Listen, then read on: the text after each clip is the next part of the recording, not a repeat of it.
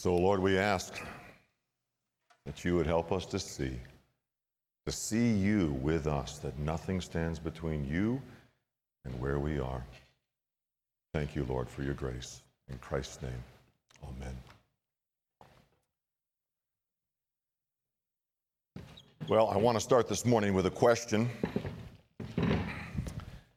And it comes kind of from the song we just heard. What is your bottom line? What is it that you have to believe about God in order to know that He is standing with you in the fire, in order to be confident that He's with you in whatever struggle you face? What is the irreducible minimum thing you've got to believe in order to hold on to hope and know that it's true? Well, as we begin today, a couple things for you. First of all, take out a piece of paper or your phone and just take a note of the phone number that's at the bottom of the screen right now. What I'd like you to do is just take note of that, because if a question or a comment comes up during the sermon, go ahead and type or text that question or comment to that phone number. I will be on Facebook Live on Wednesday at 12:10, and I would love to be able to interact with you through that way. It's kind of like, what happens after the service in the old days when the service was done and then we would all gather in the back and we'd talk. We can't do that now, so this is a way to try to do that. So take a note of that phone number and text your comment or your question. We'll talk about it on Wednesday. And while we're at it, for the kids who are with us today, welcome. So good to see you guys. If I could, I'd love to. We're going to talk today about God as our fortress. Now, a fortress is like a really big castle. It's got really high walls, it's got a huge drawbridge, and it's got all kinds of cool weapons on the top of the wall. It's a very safe place to be. When you are inside of God's fortress, inside of God's castle, no trouble, no difficulty, no harm can touch you. And so I thought that maybe if you wanted to, you could take some time to get a piece of paper and draw what God's castle looks like to you, the way that He protects you, and then even show where you are inside of that castle. That'd be really cool. And if you wanted to do that, and you wanted to have your folks send me a copy, either a photograph or a real hard copy of that, I'd love to see it, and just kind of see how you understand where God is in this and the strength that He offers you. So there's something fun for you to do in the next couple of minutes. And for everybody, let's go into a little thought experiment, a little word picture thing. Use your imagination with me. I want to paint two different pictures for you, okay? The first picture is Jesus and the disciples in a boat on the Sea of Galilee in the midst of a terrible storm. The storm is so bad that even the experienced fishermen in the bunch are afraid they're going to drown. And just let it come to mind. Just hear the wind whistling. Feel the spray of the water on your face. Watch as the waves come over the boat, into the boat, and the disciples are desperately trying to bail the water back out to the sea. Can you see it? And then take a look around at the back of the boat, and there's Jesus sleeping on a cushion. Is He really not worried? Is He not concerned that they're going to drown? Second picture, Jesus is before Pilate. It's just before His crucifixion. He's already been flogged, he is weakened from the loss of blood, and he is just one step away from being crucified. And even in the midst of that horrendous horror, He remains calmly silent. And Pilate's amazed. Pilate says, "Don't you realize I have the power to either free you or crucify you?" In other words, he's saying, don't you realize that right now I am your only hope? Jesus replies, "You'd have no power over me if it were not given to you from above." Wow. In both situations, the circumstances look bleak. Experienced fishermen believed they were all going to drown. An experienced politician thought that he alone held the power of that moment. And in both cases, Jesus saw things from a different perspective, a perspective that allowed Him to respond in a way no one expected. So I wonder, what was Jesus' bottom line? What truth about the Heavenly Father did He have to hold with great certainty for Him to be able to respond to this world in the way that He did? As I look around, it seems to me that our nation is also in the midst of a great storm. It seems like news media just casts wave after wave of frightening prediction and statistic into our boats. That politicians go into endless debate over whose plan has the right power to be able to bring salvation to our country. And then you bring it down to the ground level, and we start thinking about, my goodness, are our kids going to go to school? Is it going to be online? Will I be able to go to work? What about economic downturn? What if I get sick? How dangerous is this, really? And so I wonder, what's your bottom line? What is it that you have to believe about God and His goodness for you to be able to have peace? A peace that impacts the way you live in this world. Because quite honestly, that's why God gives us peace, right? It's not just so that we feel good about where we are. God gives us peace so that we can take that peace and spread it out to others, that we might be a blessing to those around us. Psalm 62 is a fascinating psalm about how God's peace can be given to us, and then we can use that peace to bring a benefit to the people around us. And so what I want to do is read the psalm for you. And as I do, I'd like you to open up your Bibles or turn on your screens or however it is you access God's Word here, and just leave it open for a little bit, because I'm going to be going back to it a couple of different times. You might find it helpful to go and reference the things I say. So I'm just going to go with Psalm 62, just going to start right off with verse 1. My soul finds rest in God alone. My salvation comes from Him. He alone is my rock and my salvation. He is my fortress. I will never be shaken. How long will you assault a man? Would all of you throw him down this leaning wall, this tottering fence? They fully intend to topple him from his lofty place. They take great delight in lies. With their mouths they bless, but in their hearts they curse. Find rest, O my soul, in God alone. My hope comes from Him. He alone is my rock and my salvation. He is my fortress. I will not be shaken. My salvation and my honor depend on God. He is my mighty rock, my refuge. Trust in Him at all times, O people. Pour out your hearts to Him, for God is our refuge. Low-born men are but a lie, are but a breath, and the high-born are but a lie. If weighed on a balance, they are nothing. Together, they're only a breath. Do not trust in extortion or take pride in stolen goods. Though your riches increase, do not set your heart on them. One thing God has spoken. Two things have I heard. That you, O God, are strong, and that you, O Lord, are loving. Surely you will reward each person according to what he has done. My soul finds rest in God alone. You know, when I read that first verse, my thought immediately goes to, yeah, but how did he get there? You know, there's got to be a time before verse 1 where his soul did not find rest in God alone, where his soul was seeking to find rest in other things, or his soul did not find rest at all. So how did he get to the point where he could speak verse 1? Well, I think verse 5 gives us a bit of a clue. He says, find rest, O my soul, in God alone. I think one of the ways he was able to get to verse 1 was by talking to himself. But not in the same way that we often talk to ourselves. You know, this is a different kind of practice. Psalm 42 shows us this again very clearly. Why are you downcast, O my soul? Why so disturbed within me? This kind of talking to yourself is an ancient spiritual practice that is both very simple and very profound. It was a late 4th century monk named Evagrius who used to teach that when you are confronted by a concern or a temptation, learn to divide yourself in two and then ask yourself questions or make statements to yourself. In other words, talk to yourself. Take one part of you and leave the circumstance you're in, leave the concern, leave the temptation, and then ask a question or make a statement to the part of you that's still in the midst of that moment.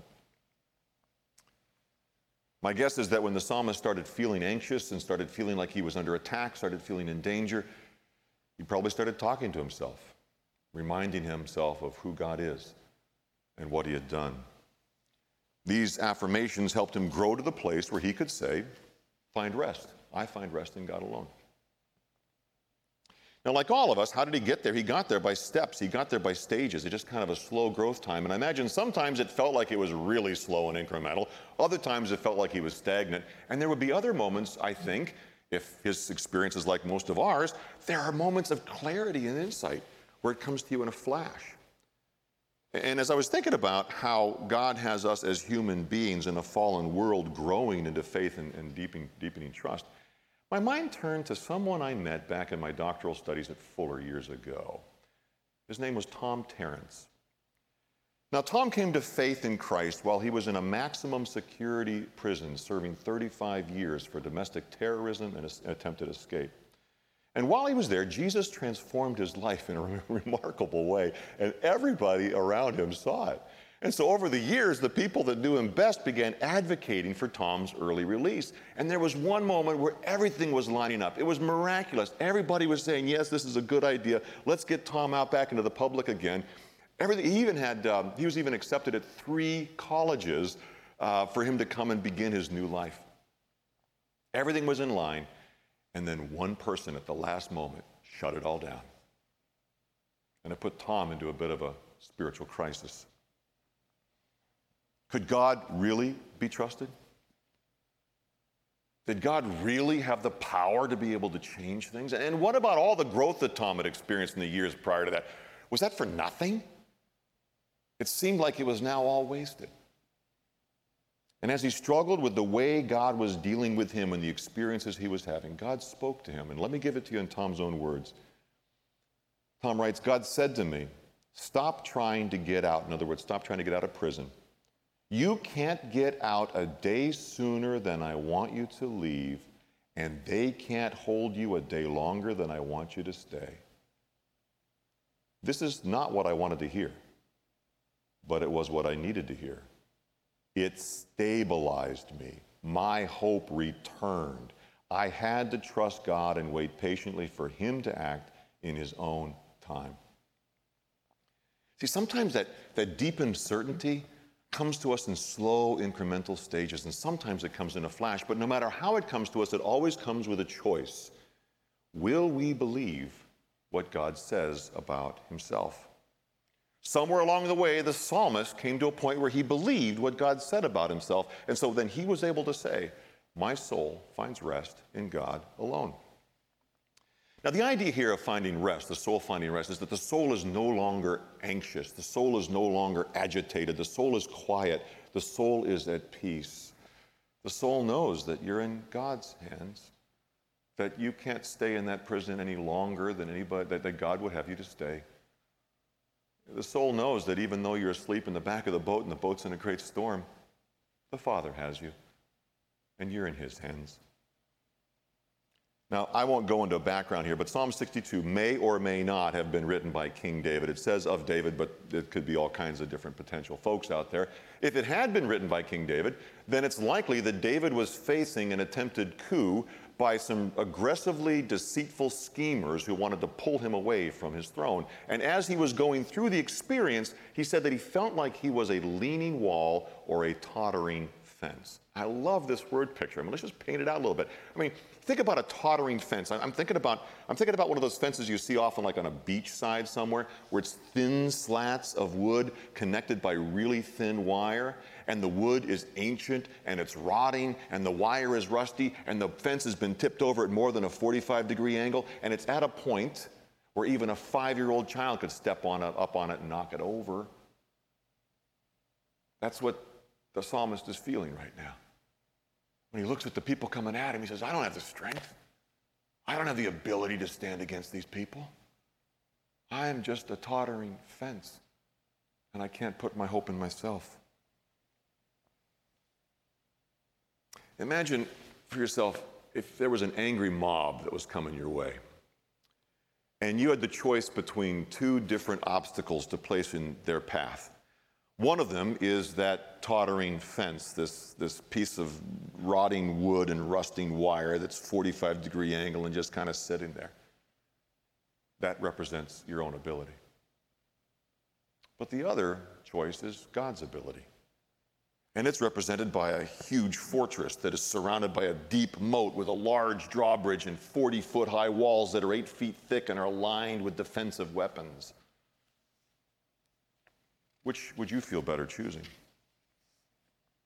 The psalmist said, God alone is my rock and my salvation. He is my fortress. I will never be shaken. And I like there's a possible other way to translate that verse too.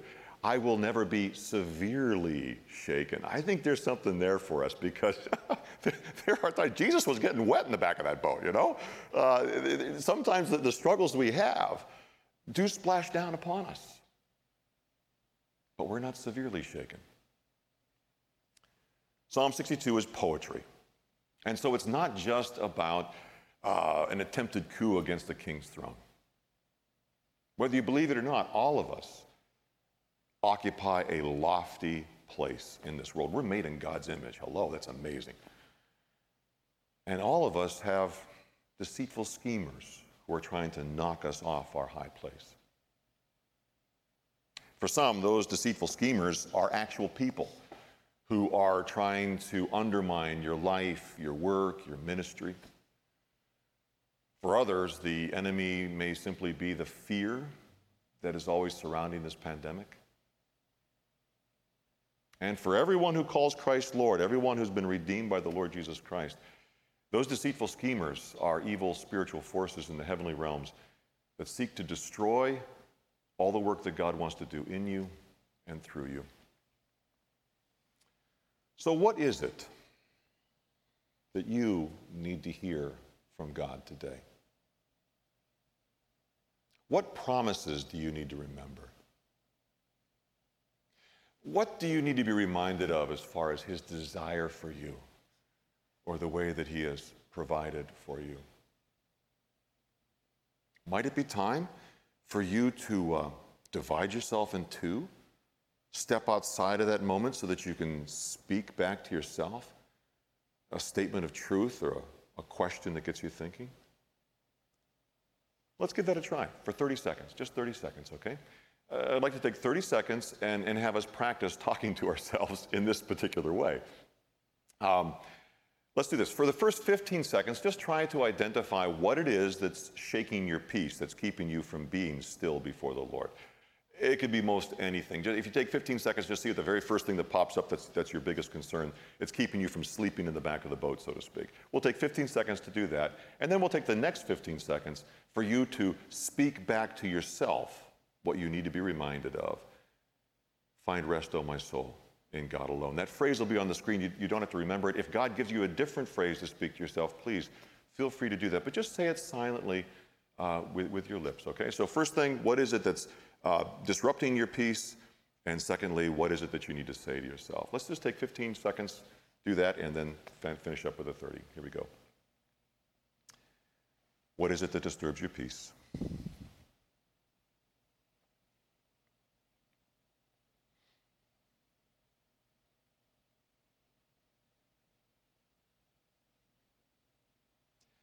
And what is it that your soul needs to hear right now?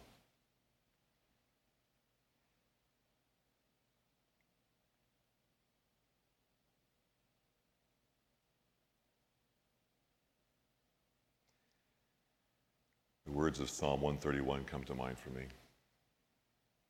My heart is not proud, O God, nor are my eyes haughty. I do not involve myself in great matters or in things too wonderful for me, but I have stilled and quieted my soul. Like a weaned child with its mother is my soul within me. And here's the part I love. O Rob, put your hope in the Lord, both now and forevermore. You see, the words we speak to ourselves and the words we speak to one another are so vitally important that they have to be accurate and they have to be true. And that's what the psalmist was doing. He was speaking words to himself so that he would be empowered and able to speak words of encouragement to others. In verses 1 through 7, that's what he does. He begins by making self-declarations and the self-exhortation, and then he shifts in verse 8 to others. And he says, trust in him at all times, O people. Pour out your hearts to him, for God is our refuge. Trust in him at all times. Even when the water is rushing into the boat, even when it appears as though only people have the power to make the differences, even when it seems like there is way too much weight upon your shoulders, trust in him at all times. And then notice what happens right after that. There's the command to trust, and it's followed by an action. And pour out your hearts to him. See, finding rest in God alone does not mean that we show no concern or feel no emotion or sit on our hands and take no action. When I think about trusting in God, my mind goes to King Hezekiah. Now, King Hezekiah was one of the best righteous kings that Judah ever had. In fact, the Bible speaks of King Hezekiah. It said, Hezekiah trusted in the Lord, the God of Israel. There was no one like him among all the kings of Judah, either before or after his time. So this guy was the head of the class. I think if we look at his example of what it means to trust God, I think we'll learn something. There's something there for us. And there was this time in his life when Sennacherib was coming to take over Jerusalem, and it was very clear that he was going to bring his army to capture the city. And so Hezekiah began to trust God with that particular issue. And here's what he did in his trusting of God. He consulted with military advisors, secured a water supply for the city, destroyed the water supply for any invading army, repaired the wall, built a secondary wall, built towers, stockpiled weapons. He then organized a command and control structure inside the city, gathered the people together to delegate perspective and to encourage them to remain faithful to the Lord. Clearly, trusting God involved a lot of activity. But the focus is not on what Hezekiah did. The focus is on who he trusted in the midst of those things. And then when Sennacherib arrived with his vast army, where could you find Hezekiah? Doing the thing he was doing every day. He was always praying before the Lord. And on that particular day, we read how he was in the temple, pouring out his heart to God. It's kind of like Hannah in 1 Samuel, going to the tabernacle in Shiloh, pouring out her heart to God. The statement of pouring out your heart is an invitation to freely express to God everything that you're feeling at the time, all the distresses and all the stresses and all the suffering that you're feeling, to go ahead and share it with him. See, trust in him at all times, O people. Pour out your hearts to him, for God is our refuge. He's not just a safe place to dwell. He's a safe person to talk to. You can trust him with your deepest concerns. So the next section in verses 9 and 10, compare God to the other things we often look to for our strength and our hope and our help, and that is people and wealth, right? He says those who are born in poverty and those who are born in nobility, really, they're but a breath. They don't have any weight. And when you think about your wealth, it too is not something worthy of carrying the weight of your hope. Yes, human power and worldly wealth appear to have substance and appear to be strong and lasting and worthy of our trust, but that's a deceitful lie. Don't believe it. And then we come to the conclusion of the psalm, and it's the psalmist's answer to our opening question. What is your bottom line? What is the irreducible minimum that you have to believe in order to hold on to hope? And he gives us his answer in verses 11 and 12. One thing God has spoken, two things have I heard, that you, O God, are strong, and that you, O Lord, are loving. And that in the Hebrew, it's emphatic. He's highlighted, bold-faced, and put exclamation points after the fact that God is loving. He's strong. He's sovereign. No one can thwart his plan. He's loving. He's good. And no one can separate you from that love. That's what the Apostle Paul says, right? Not trouble or hardship or persecution or famine or nakedness or danger or sword or pandemic or economic downturn. Nothing can separate you from the love of God that is given to us in Jesus Christ. Now, many of you have already picked up there's something implied in everything that I've said, and it comes out very clearly in that last little list. That suffering is a part of all this. In every story that I've shared, whether it is Jesus, who, by the way, the book of Hebrews says when Jesus prayed, he cried out with loud cries and tears to the Father who could save him. Whether it was Jesus or Tom Terrence or Hezekiah or Hannah or anyone who desires to find their rest and their hope in God alone, no matter who it is, they learn that suffering is a necessary part of the journey to a deepened trust in God.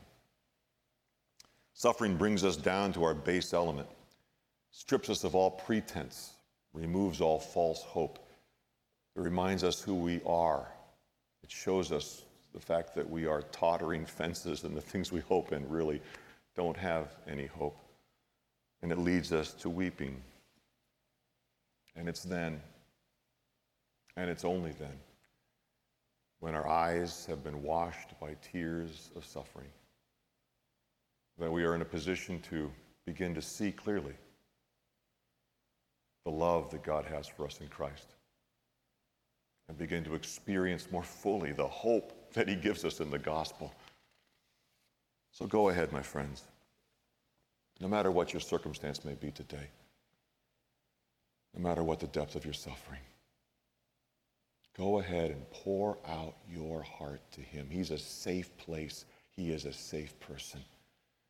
And as you pour out the heart, remember to speak words that are accurate and true back to yourself again, so that you can hold on to the hope that he's given you. And you can be positioned to pass that hope on to others. Would you please pray with me?